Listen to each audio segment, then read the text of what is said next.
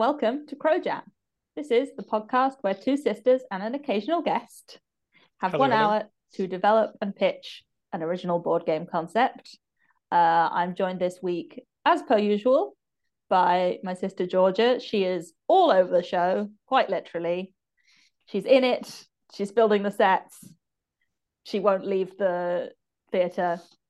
I'm also joined by returning guest, my good friend Kieran. Hello, hello. I came in a little early there, but good to be back. Thank you for having me. Good to have you back.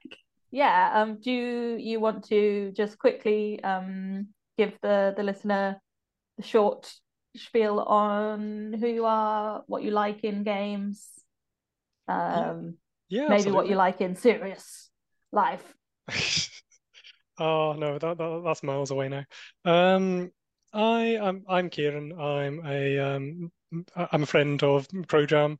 I was introduced to quite a few board games over the years by Miriam. And in terms of what I like, I spend a bit more time playing on sort of grand strategy computer games. I quite like things with too many mechanics, but I do appreciate when there's space for something that's actually quite minimalist and simple as well in games, something that does a single job well. I in That's me within sort of games or similar. Outside, I am no longer an emergency responder as I was the last time I was on this recording. But now I've actually moved to a job which has a 9 to 5, doesn't have ridiculous shifts. It's a pleasant change. And What a speaking way of to make a living. transitions, what is the prompt that you brought us this week? Fittingly, and I thought, seeing as it's the beginning of a new year and maybe not quite a new me, sadly, I thought I'd bring along the word change. Yes, I also find that I failed to be new. I mean, you could say that we're all only ever getting older. I mean, we don't Cool. feel it, do we? I don't know, you're younger than I am. And me. So what were your initial kind of thoughts around change, I guess, as perhaps applied to a game concept? So I was thinking of a couple of games. There's sort of a spectrum for what change could mean in a game. Um, on the sort of more simplistic end of the scale, I was thinking of when you have. I was thinking generally about a change in goals, a change over the course of a sort of sit down and play of the game. So a part of this was thinking about things like what's it called? The word is escaping me now. The train game that you Ticket pass to on to us. Ride? Ticket to Ride, that's the one where you can sort Okay, of the pick up. train game. Yeah, perfect. Where you can sort of choose to forgo things on your turn in order to pick up new goals, new things to work towards, and you could do this at any point throughout the game. At the other end of the scale, I always forget that I'm awful with names of things in general, as you may guess. Um, I was also thinking about, was it the haunting at the house on the hill? There's too Oh many yeah. at in that particular game, but but for those unfamiliar with the game, everybody around the table starts playing on the same team, and at a certain condition usually one of the players ends up becoming the villain of the second act, and the rest of the party have to try and fulfill their objectives while being hunted down by the traitor almost. Yes. And I thought something about changing goals, changing plans, um, would be a fun thing to start building a game around. Yeah, I tend to be quite interested or charmed by games that do something around like changing goals or perhaps even like the way that scoring works changes during the game. I'm pretty sure I've talked before about Mandala and Bumuntu, both games that do that in an interesting way. I had written down ideas for change.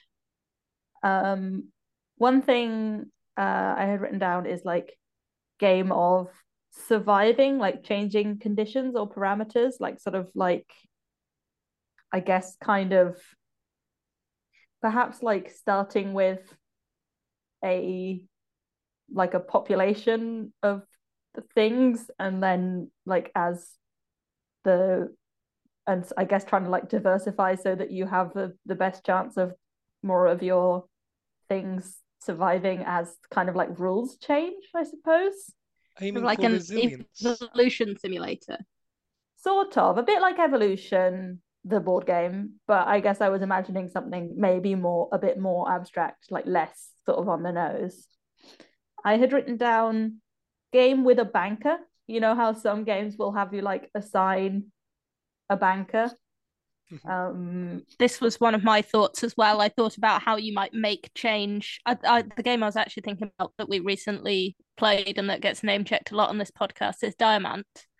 Where past a certain point you change your all your 1 point tokens for a 5 point token and so on.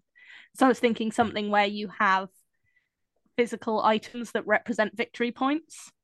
And maybe there could be some sort of stuff with kind of like exchange rates and things. It did sort of get me thinking kind of along the lines of the game that we made in our last guest episode with Component. The idea of like there being like lots of different kinds of things and that they can kind of like swap into each other. The other thing that I had written down is just game with seasons.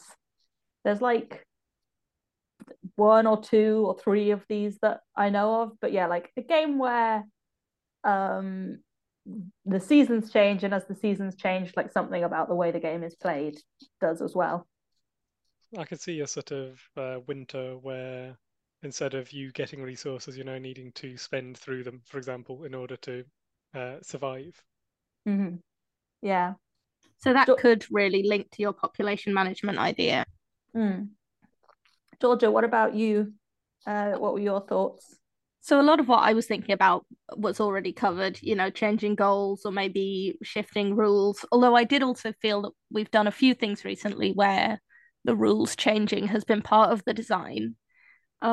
The types of change that have been dominating my life, not to return to something that's already been mentioned, but scene changes and costume changes have been big things for me. We could make a quick change game. Yeah.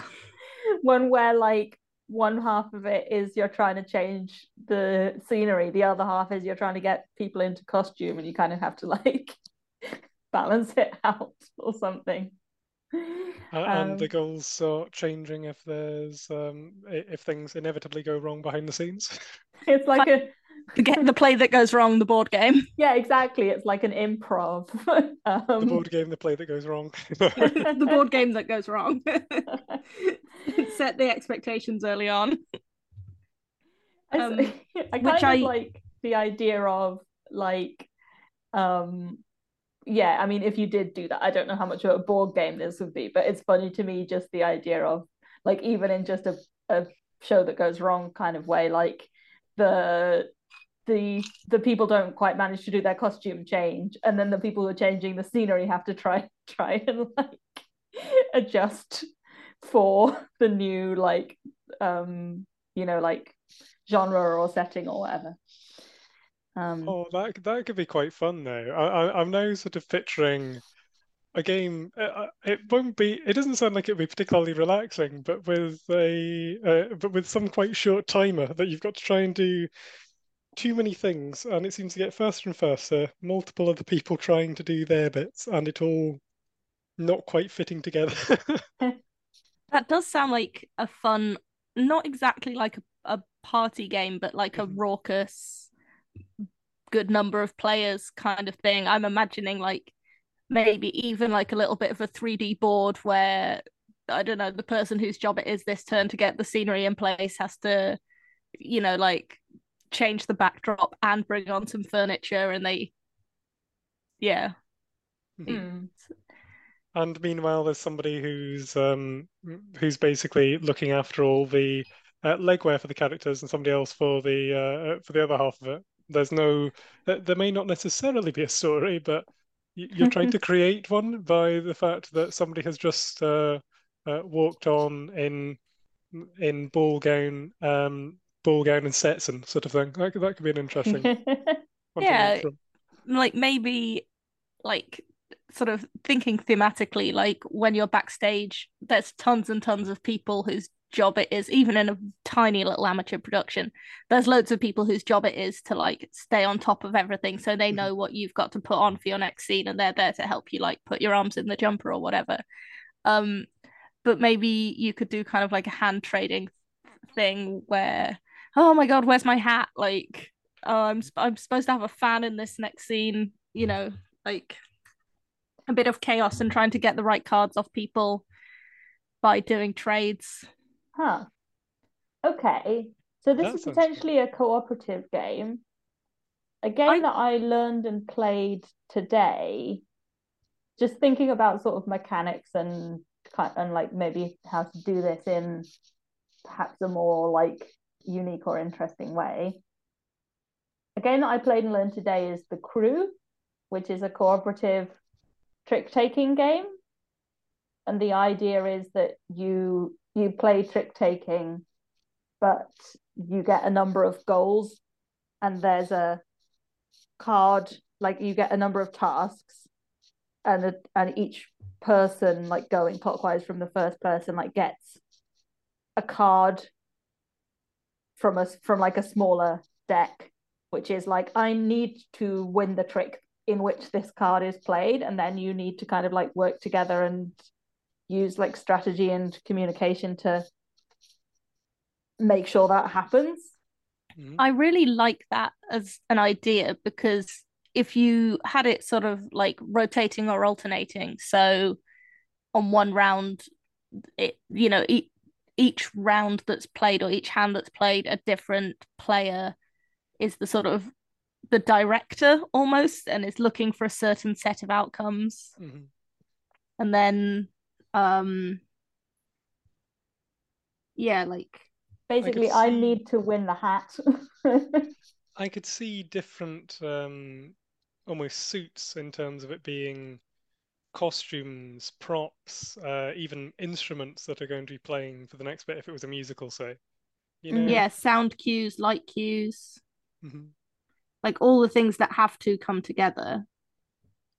And then from those suits needing to have certain numbers to achieve certain goals of the director. They've almost got a target card which says you need to have 5 blue, 3 red, and if you have more, it's better. Maybe an extra point over and above what the point on their target would be. But that feels a bit, maybe that's sort of nailing it down too much too soon.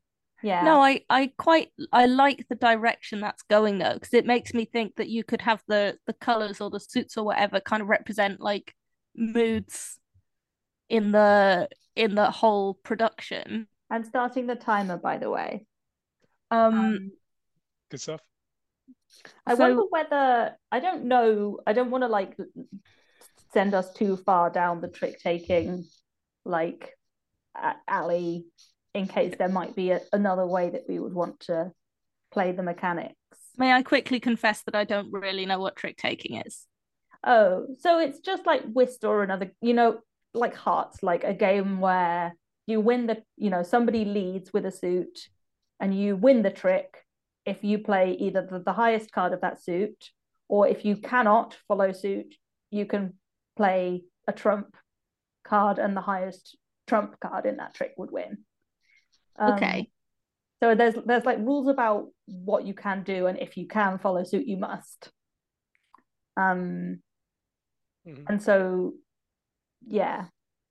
A different trick-taking game, for an example, is another more sort of standard card game. Played this with yourself a few times, Ree. Oh yes. an Italian card game by the name of Scopa, which means to sweep. The aim in that is you've got several face-up cards. You have to match the number value of one or multiple face-up cards to one of the cards in your hand at that time. Oh, And maybe. you are Yeah. able to take, if you are able to clear all the face-up cards that remain, you win a Scopa, which is 1 point. And you normally play to 11 points or 21 points. There's several other mechanics, but that's an example of a trick in a trick taking game.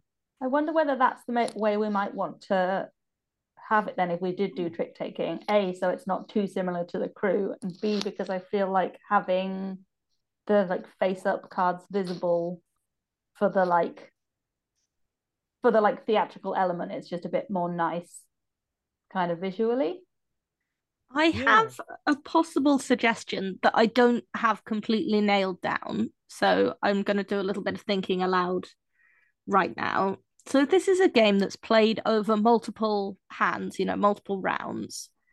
And I'm also sort of suggesting that like the different sort of suits, the different colors represent kind of like some characteristic of a scene. So it could be a comic scene or a dramatic one, a very, a melodramatic one.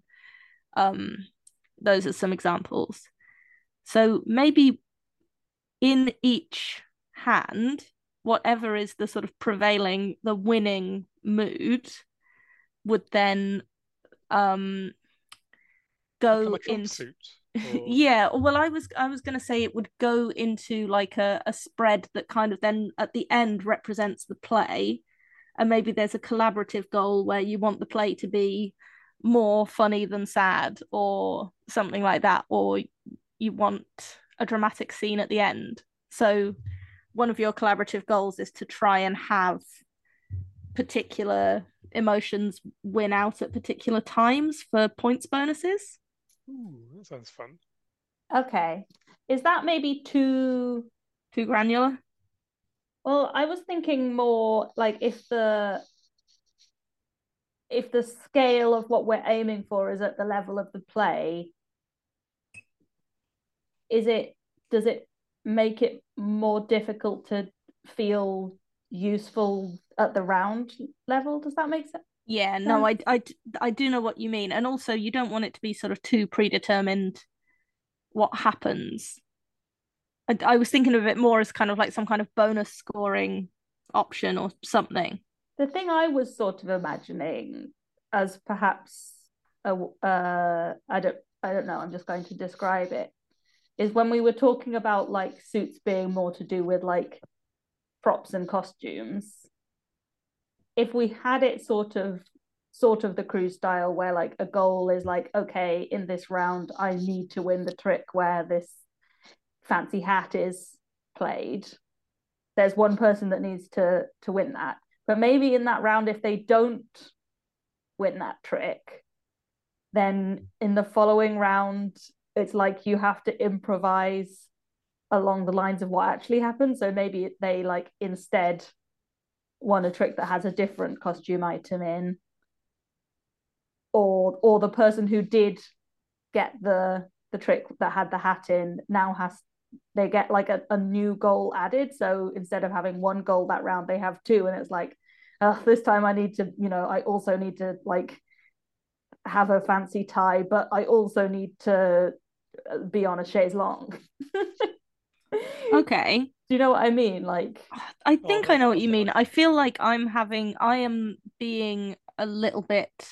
struggling a little bit with not fully understanding. Like I've understood your descriptions of trick taking, but none of the games you've described are games that I've played. So I'm having a hard time thinking about how a round might play out. I don't know if Miriam, if you wanted to do a bit of a like. So I could try and give a bit of an example of how the crew went. So it would be like, so I think there's 4 different colored suits in that game, and then there's rockets, which are just like 1 to 4 and are always Trump suit. And somebody has a goal. It's like, okay, Nick, has to win the trick in which blue 4 is played.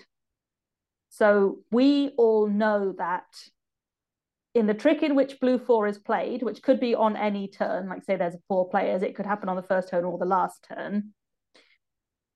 None of us needs to, if we're playing blue, then we need to play lower than 4. We cannot play a trump card. So we need to basically either play 1, 2, 3 of blue or some other color. But because of the way that the rules in that sort of whist style game work, if we have a higher blue card, we have to play it if the lead card is blue. So there's sort of like, I am really bad at this kind of games, and when I play whist with Abby's family, I suck at it. But there's all this kind of knowledge of information about what is sensible to do at a given point.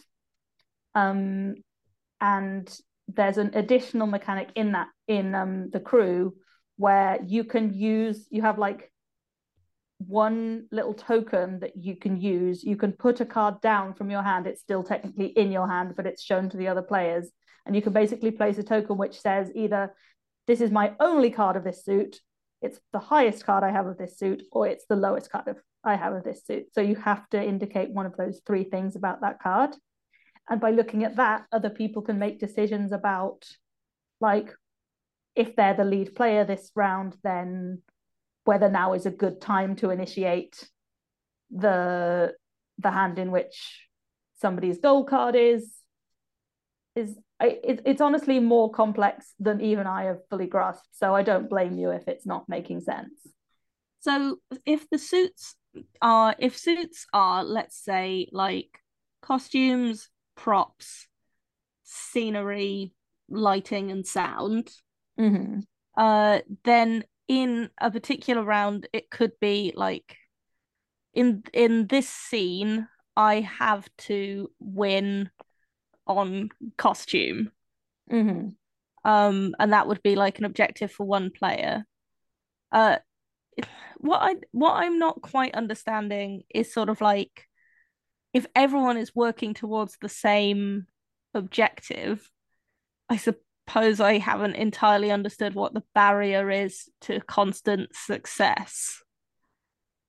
Chance, I suppose. Yeah. In terms of what's actually available, what Let's say it's the example I gave before. Nick needs to win the trick in which blue 4 is played.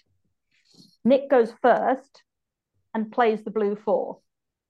I've got a blue 7 in my hand. I don't have any, I have to follow suit. That's the rules. Right. So I automatically am preventing him from winning that trick just by dint of the fact that I have to play a blue card. But then if someone played a lower card of a trump suit, then Nick could still win if he had a higher card of that same suit.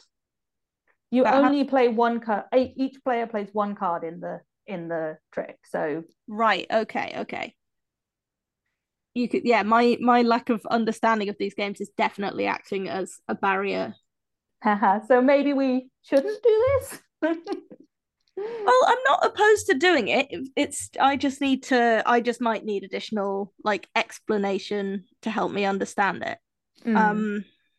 So in a round of like just doing a super simplistic, just thinking about what it is that we're describing. Let's say that each of the 3 of us are playing a round of this game. We each have a hand visible to us, invisible to the other players, which would have a mix of cards from all 5 suits. We know that in this round, like the goal is for the leading lady to have to win on costume. I'm the leading lady. I start. I play a hat that's worth 2. I've made a terrible mistake. You would have to follow with costume. Yeah. Or you could follow with a lower scoring card of a different suit that would be like the designated trump suit for that hand. Yeah, or maybe so like you don't always have to follow like whist style rules. For example, in Brian Boru, there's no rule about having to follow the lead suit if you can. And in Scopa, which Kieran was talking about, it's not like that at all. And I think it might actually be a nicer. Shall I explain a bit of Scopa? Yeah. yes. Okay. So Scopa is played with a Triestine 40 card deck, which is the numbers 1 through 7, and then page, knight, king instead of jack, queen, king. And that's ultimately irrelevant for the actual mechanics of the game. What happens is there are 4 face-up cards in the middle of the play area. Those cards display a number on them. The face cards are 8, 9, and 10 to fill out after the number 7. And each one of the players has 3 cards dealt into their hand. And what that player does is they have completely open choice about which card they want to play, and it's not relative to suits or things like this. It's just about matching the numbers. If there was a 2, a 3, king, which counts for 10, and a 6 on that are all face up in the middle of all of us, and I have a 5 in my hand, I can essentially add the 2 to the 3, place down my 5, and take all 3 of those cards to put that in my sort of 1 trick taken pile, leaving 1 king and 1 6 on the board. If Ree goes next and has a 6, can just pick up the 6, and then if you had a king, you could pick up the king. And at that point, the board is empty. We're all down to 2 cards in our hand because we haven't drawn any further cards. And I would be forced to play one of my cards. At that stage in the game, Georgia, you'd already have 1 point, and I would be at a disadvantage because I'm basically making it potentially easy for Ree to do the same and sweep the board again and get a Scopa. Yeah, so if you pick up the last cards that are like on the table, that's what's called a scope, and it's like an automatic point. If you can't pick up any cards, like we had the example of where there was like 8, 9, 10, and 3, and I have a 5, I can't match any of those values in any way, so I just have to add my 5 to the table, and that becomes part of the like selection of cards that there are. Okay, so we could do kind of a Scopa reskin, and then it could be like competitive, collaborative. So some of the goals that you aim for in Scopa, the things which contribute towards your points over many rounds of the game, are most cards, most of a certain suit, one particular card, the 7 of coins in that particular deck and game, and also a really overcomplicated one, which is about the most number of 7s, 6s, 5s, and if people have even numbers of everything down to a certain level, then they end up then no point is awarded. So if 2 people tie on the same number of coins that they have in their sort of 1 trick, the tricks that they've taken, then no points are awarded. They're like they cancel each other out, kind of thing. Yes, it needs to be a strict majority. Or so there are things that we could potentially do around that in terms of most a designated trump suit almost, which then becomes if you are able to take the 10, whatever that represents, the 10 of that suit, then that's an automatic point. Or if you get the most cards of that suit, if we're looking at a sort of Scopa-like reskin. So it would be like if we were thinking of a theatrical metaphor, like kind of stealing the show in a particular scene. So maybe if you get to do a particular thing, then maybe you take, like a rose token representing people being like brava. Oh, that I'm could just be gonna fun. Yeah, and point then I out, feel like this. Georgia, I think there's quite a lot of bumping on your track. Just be Oh, aware okay. of. Yes, I will be aware of that. Sorry, I was, yeah. No, it's fine. I might have just been bumping it while thinking. Um, Stealing the show, you were saying? yeah, yeah. So like one of those objectives could represent you stealing the show. I was thinking that you could do, you know, like how to put it.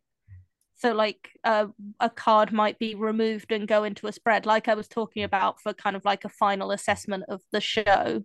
Mhm. Like maybe the person who wins the like a round would get to put a card up into like a representation of the show that kind of says like, oh, in that scene the costumes were brilliant or something. There was a bit of an overexcited virtuoso trumpet player. Yeah. Yes.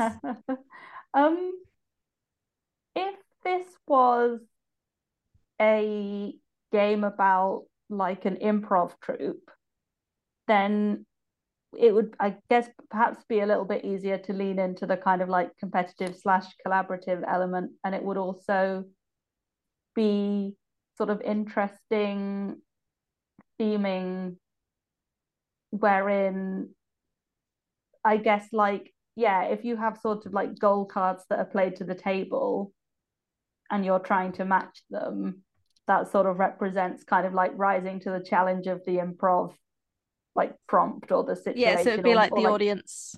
making it funny kind of thing.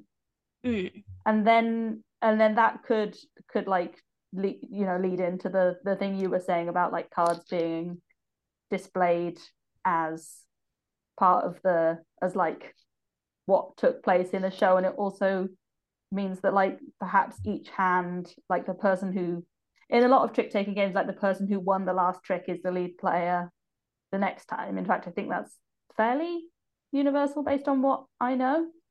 And it could be that player is, they not only lead the trick, but they sort of like lead the kind of like story or scenario, like the card that they won with. It's like, okay, well now we're working with doctor's office, or And that would allow a lot, that could potentially also allow a wider variety of costumes or music yeah, or other things as you go along if it is a bit more bitty, like an improv show is more likely to be.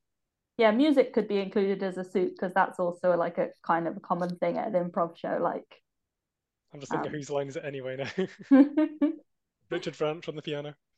um Yeah. yeah, So yeah, so if Scopa is normally played with a 40 card deck, does it break anything to make a bigger deck?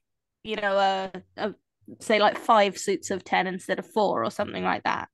So the way a game is normally played is you normally put down four, as I say, you start with 4 cards in the middle and then you divvy up the rest of the cards. If you're playing with only 3 people, you end up removing 4 cards from the deck so that there are then exactly 12 rounds before you get through all cards. Because if like 12 times 3 is the remaining 36 cards that you have there. And I think I've done my maths wrong there. Do you remove those cards at random No, or the way you're meant to play, as we were told by an elderly Italian man when in Italy, was you must remove the 4s because there isn't a 4th player apparently. to answer your question like more generally though, like I given we don't need to make exactly Scopa, Yes, I think I'll get back the in my size box. of the deck is not gonna, I don't think it's gonna break anything. Like in the crew, it's like numbers 1 to 9 of 4 different suits, and then there's an extra 4 for like trumps. And obviously if you're playing a trick taking game with a 52 deck, like it all works. I don't think it mechanically changes too much. Yeah. Um, it's the way that we're talking about it at the moment, it sounds like it'd be a bit shorter than Scopa as well. Wouldn't necessarily have to play to the end of the deck several times in order to find a winner. It Oh sounds, yeah. which is normally how the game goes. It might be Because you're you do shooting 2 for rounds like or something. a goal of points. And if everybody's equally matched, the only thing that ticks along is that one trump card, the 7 of coins. We've never managed to win a game of Scopa with you guys. One day. I think that honestly, I think the issue is just Abby. Abby's She is just often the issue when it vicious. comes to limited opportunities to win any given game. I don't help. I just I give up on winning and just need to make other people suffer. Is how I Mind you, start playing these Georgia is games. also a big problem in this regard. Well, I've never played this game, so I feel I'm being unfairly maligned. I just meant about games in general. You're good at winning them. I don't know if that's true. I think this is a misrepresentation. I think you're good at losing them. Fair, very fair. When I play with other people, I hardly ever win. I'm just pre-programmed to hand you the keys. It's a sibling thing. The benefits of being an only child. The many, many benefits. You just don't play these games if your parents aren't interested. Oh well. So yeah, I guess if I try and describe what I'm imagining, it would be like the players represent, the troop members, and there's perhaps like a certain number of hands in a game, which is a show. So I don't know, say 6 rounds or 6 hands. And are we working together trying to aim for a certain result? So what I was thinking is that it's collaborative in that you're working for, say, a particular type of show. So you're looking for the tableau you create at the end to, I don't know, like score a certain number of points or have a predominant suit or something like that. Mm-hmm. But then there is also an outright winner as well. So like everyone wins because there's a good show, but then someone did the best. I wonder whether it could be so. Normally, Whiston's similar. You're aiming to play the highest card. Perhaps there could be a restriction on, for it to be a good show, you have to, the total number played on the cards has to be less than a certain total, or something like this, because then that people have almost opposite incentives. They want to play high for themselves to win. They want to play low so that people, so that everybody, so that their win actually counts, so that it's actually a good show, as opposed to them undermining everybody else and nobody having a good time and it all falling apart.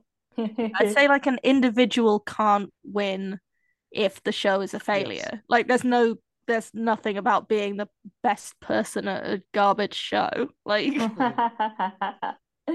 that's the sort of thing I was thinking. Yeah, because I do quite like things that blend cooperative with competitive.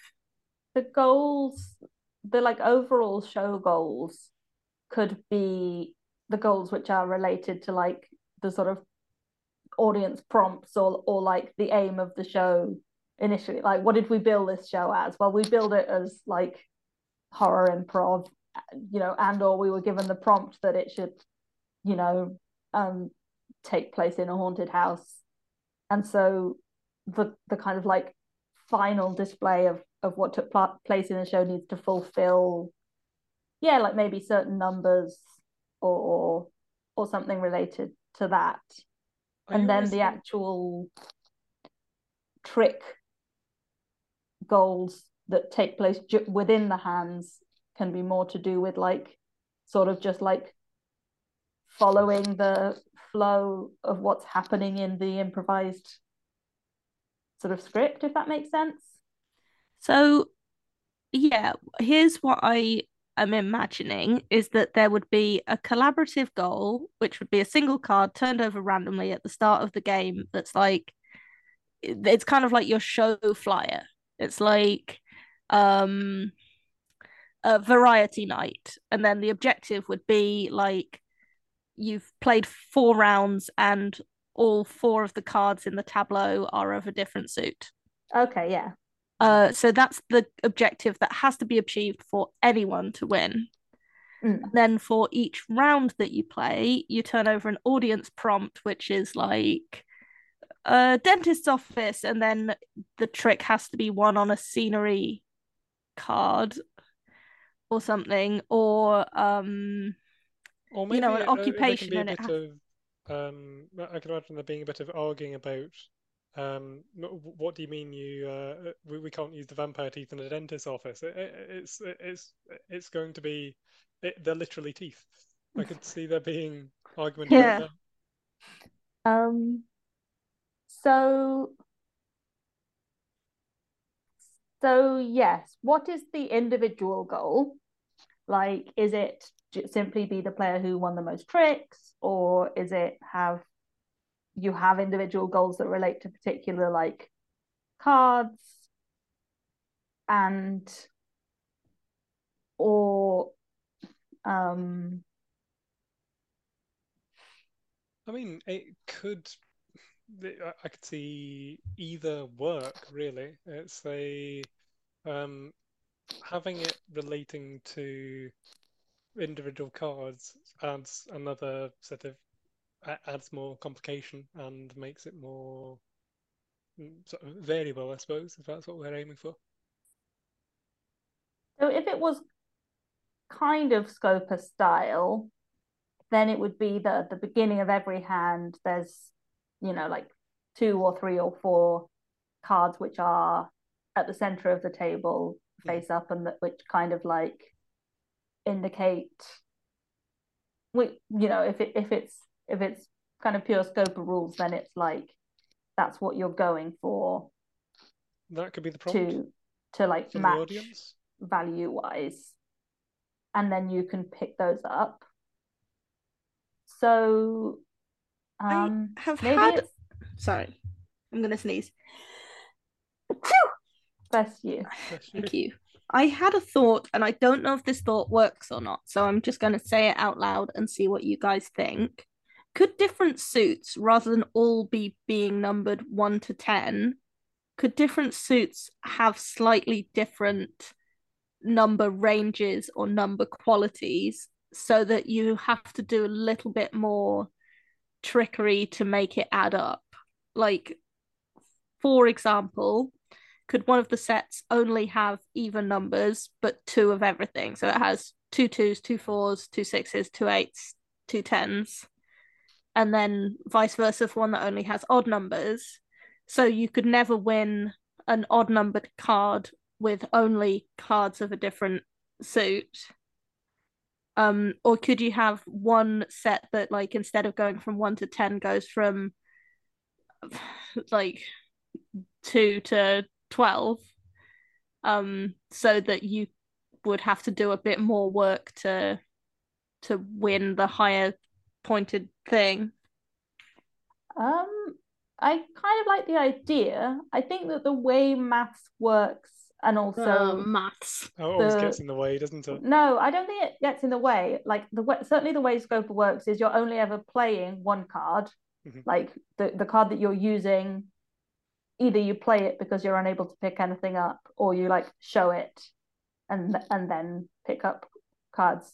So you only ever can play one card, but then if the total value of your card is the sum of 2 other cards, then you can pick them up. So I mean, yeah, so I had that reversed where you were playing cards out of your hand to win cards in the spread, but it would still work the other way.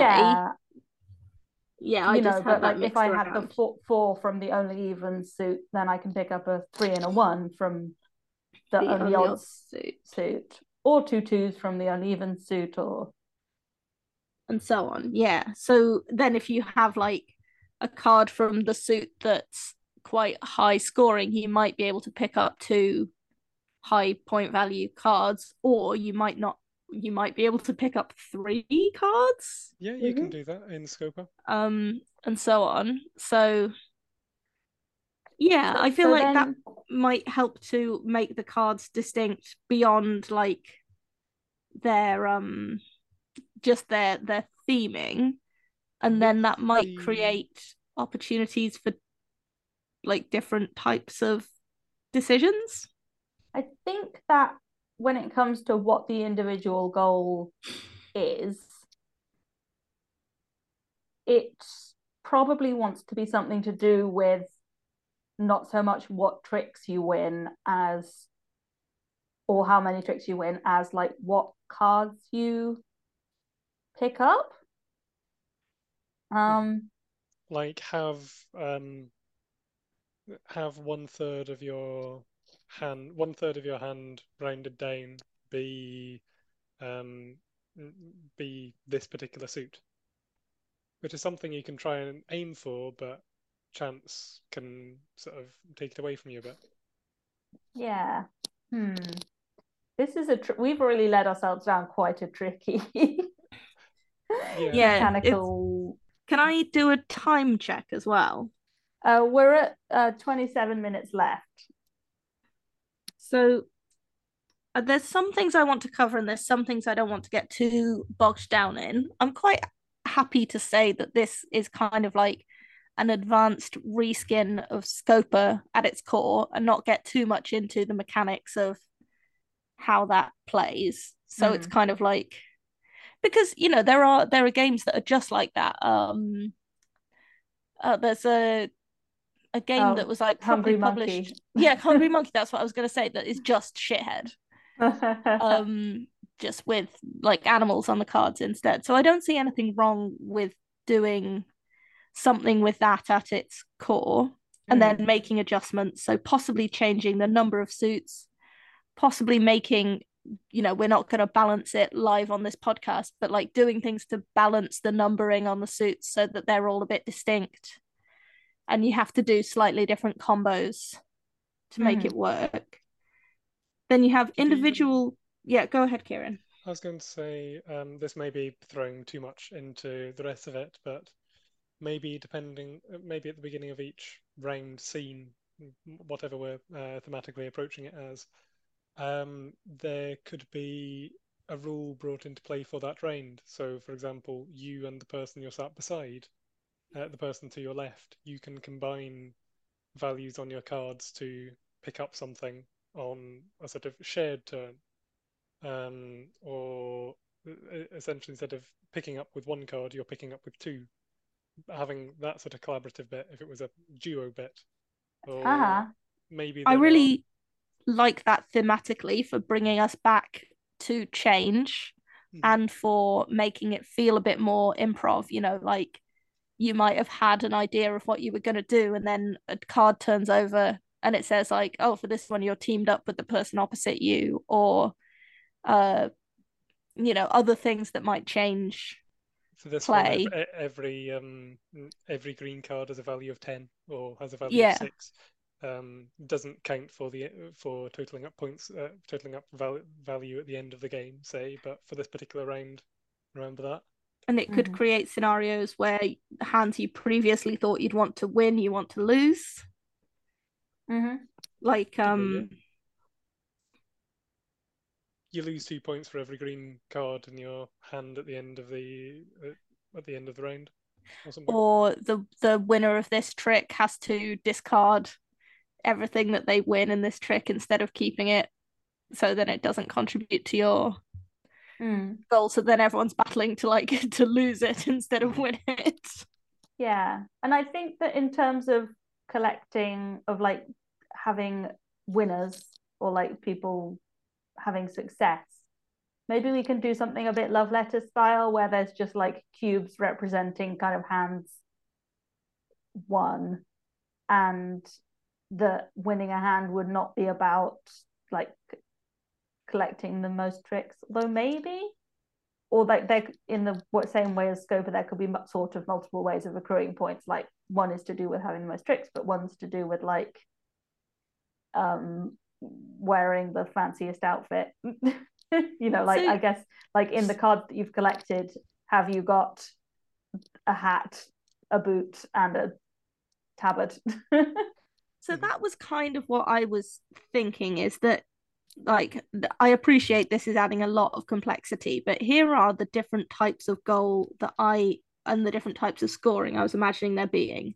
So overarching everything, there's what I'm thinking of as the show goal, which is like some kind of pattern or result that is made using one winning card. So let's imagine there's 4 rounds representing 4 scenes.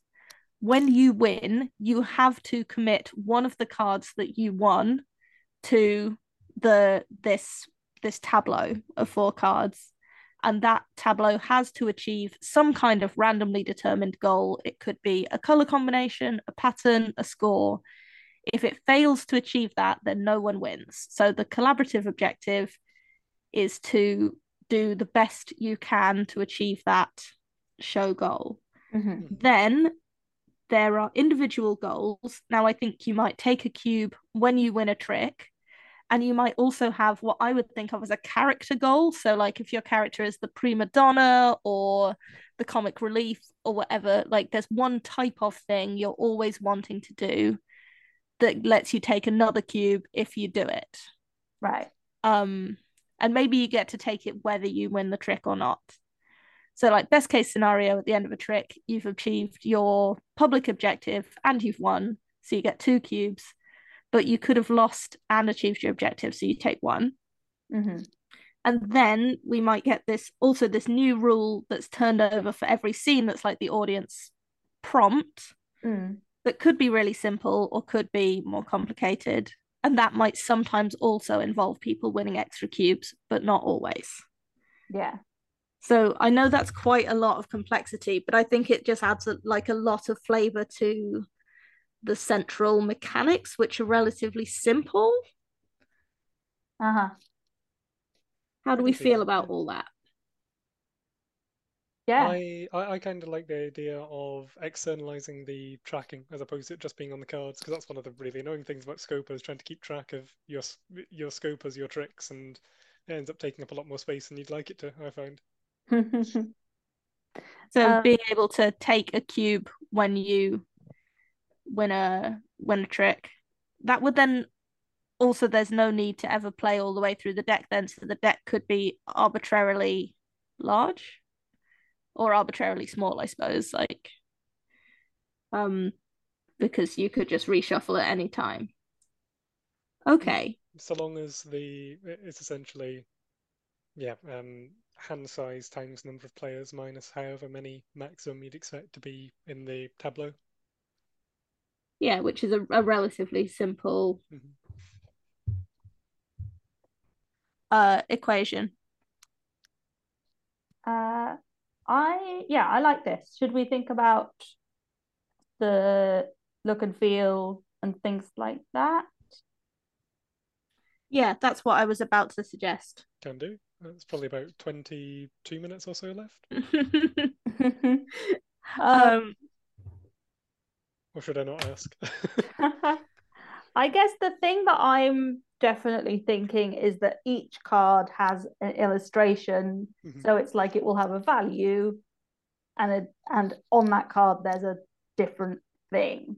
And I suppose that to some extent that means that we're kind of like assigning values to different types of costume or scenery, and maybe we don't.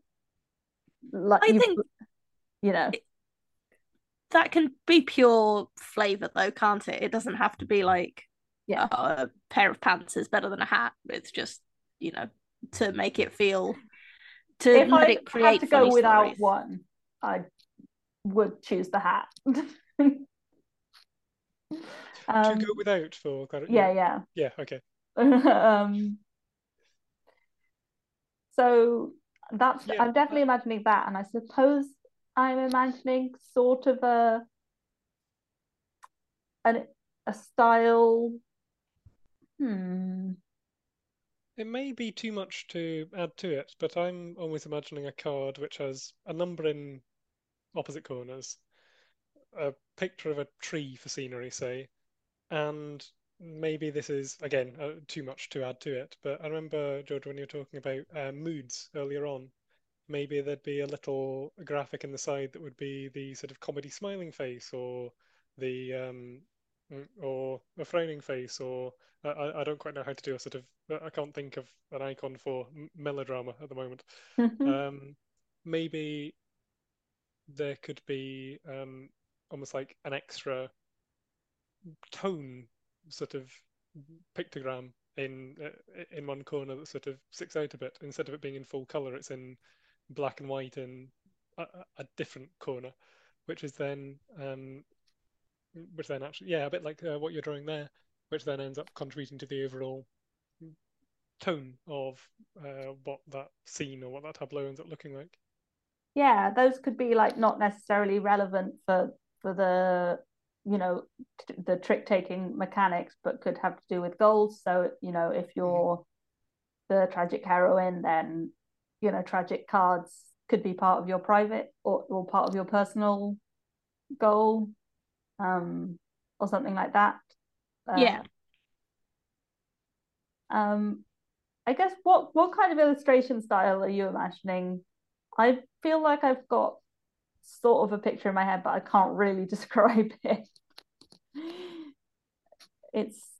Can you describe it through interpretive dance?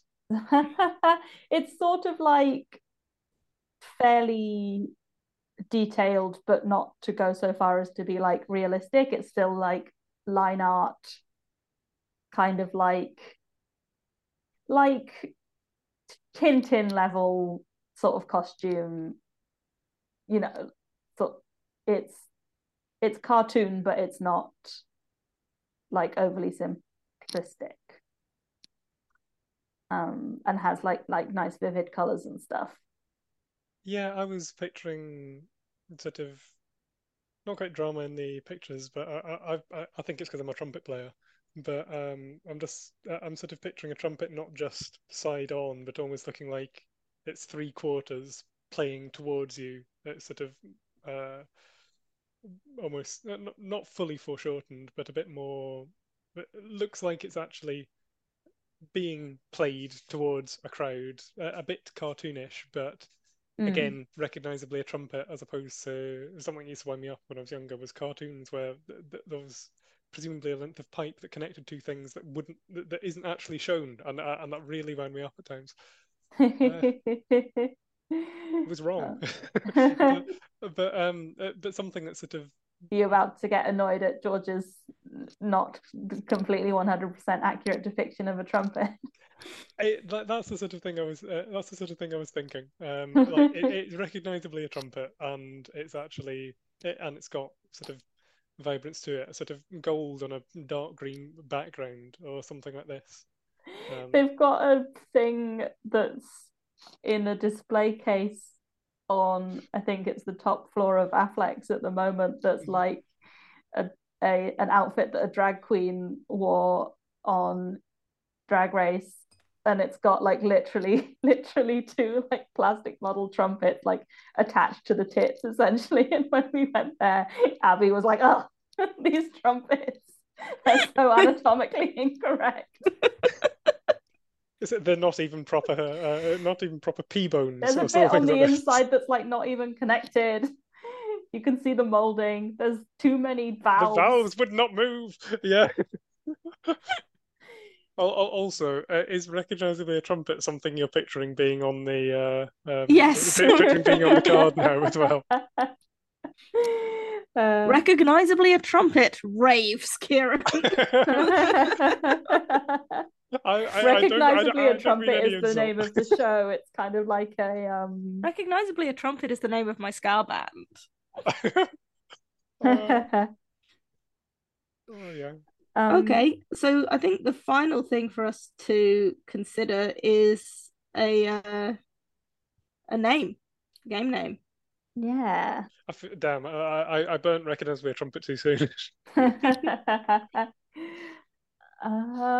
Quick change. Trick change. Trick change is good. Trick prop, you know, like a trick knife, or yeah, like a trick door or something. You can have trick things in Yeah. Gimmick is another word for that. I'm trying to think of awful puns like the proper way to do an improv show or something like this. Improp.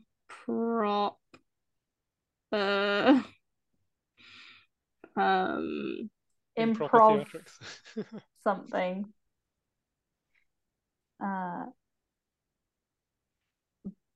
Maybe it's just growing up around Edinburgh as well, but I'm just I feel like I'm getting more flashbacks to how busy it gets around the Fringe and all the improv shows.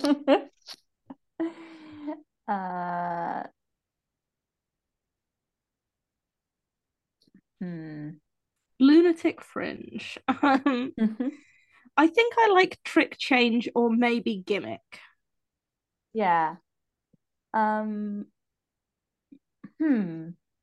I like both of those, I think, for the